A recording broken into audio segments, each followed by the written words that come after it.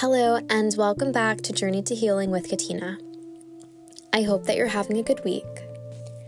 Today I wanted to share a story to provide some inspiration. So just to start, I didn't create the story.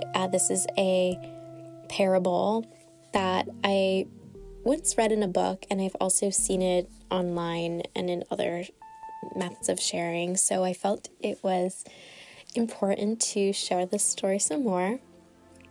The story starts off that there's this farmer and his son, and they live on a farm, and they have one horse. And one day, the horse runs away. And the villagers come and tell the farmer, "Oh my God, this is terrible. Like, this was your only horse. Like, how are you supposed to do anything? Like, how are you going to work on your farm? This is a bad thing."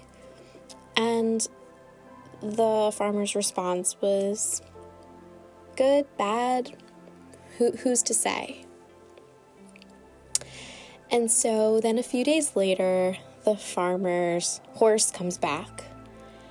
And it doesn't just come back by itself, it comes back with a friend. So now the farmer has two horses. And now the neighbors have a different response. "Oh, wow, this is so great. You have an extra horse. This is good."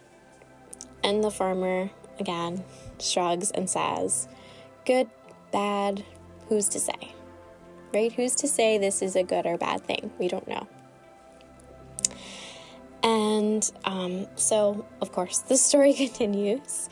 The farmer's son was riding one of the horses, I guess the new horse, and fell off of the horse and broke his leg.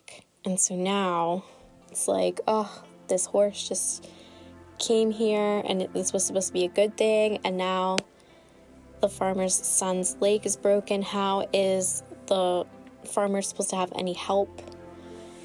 This is a terrible thing. And the farmer responds with, "Who's to say this is a good or bad thing," right? And so the son is healing from his injury, his broken leg, and a war breaks out in the countryside. And all of the young men were sent to fight in this war. And the villagers then again come to say how lucky the farmer is because his son was injured and couldn't fight in the war. And he may have saved his life for this very reason. And the farmer then again says, "Who's to say this is a good or bad thing?" The truth is that we don't know what's, quote, good or, quote, bad, right? We like to think that, we have a set in our mind of like what's deemed as good and what's good for us and what's bad for us.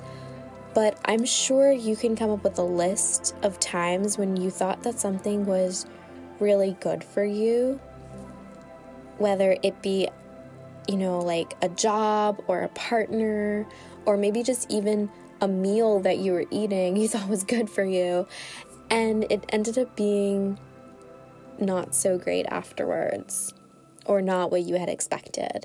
And the opposite's true too. We might label a situation or a person in our life or something that's happening as bad, but many good things might come out of it. And so who's to really say what is good or what is bad? That's just us putting a label on it. That's us saying this goes in the good box and this goes in the bad box, and maybe this is like so. And when we do that, we're limiting ourselves. We're limiting our experiences. We're limiting our relationships because we have an idea of what things should be and how things shouldn't be. But the truth is, if we kind of accept things from this non-judgmental point of view and we're able to open our mind to what is and what could be. If the farmer had gotten all worked up when the horse left and, got into a depression and fixated on that, then I don't know, I don't really think there would have been any progress from there.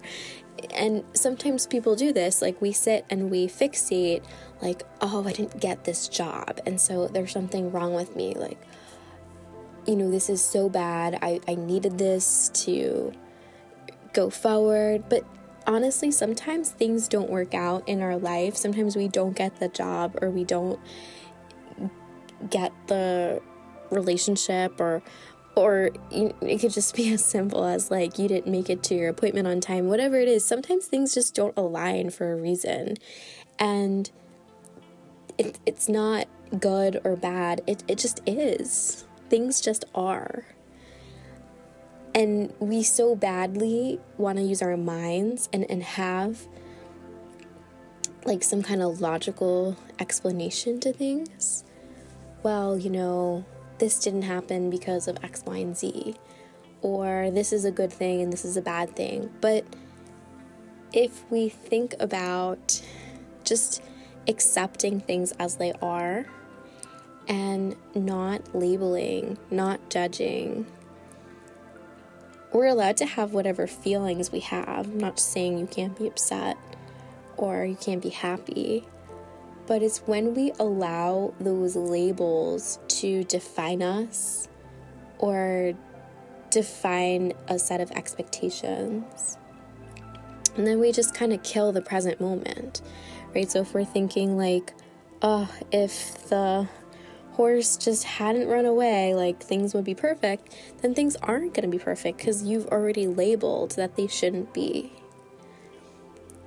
So I just invite you to think about this and think about if there's something going on in your day-to-day or your week when there's an opportunity for you to look at something through a different lens. So rather than label and judge and be critical and harsh and this is good and this is bad, what if we just say this is how it is? And go from there. I will leave you with that. Have a wonderful day. Namaste.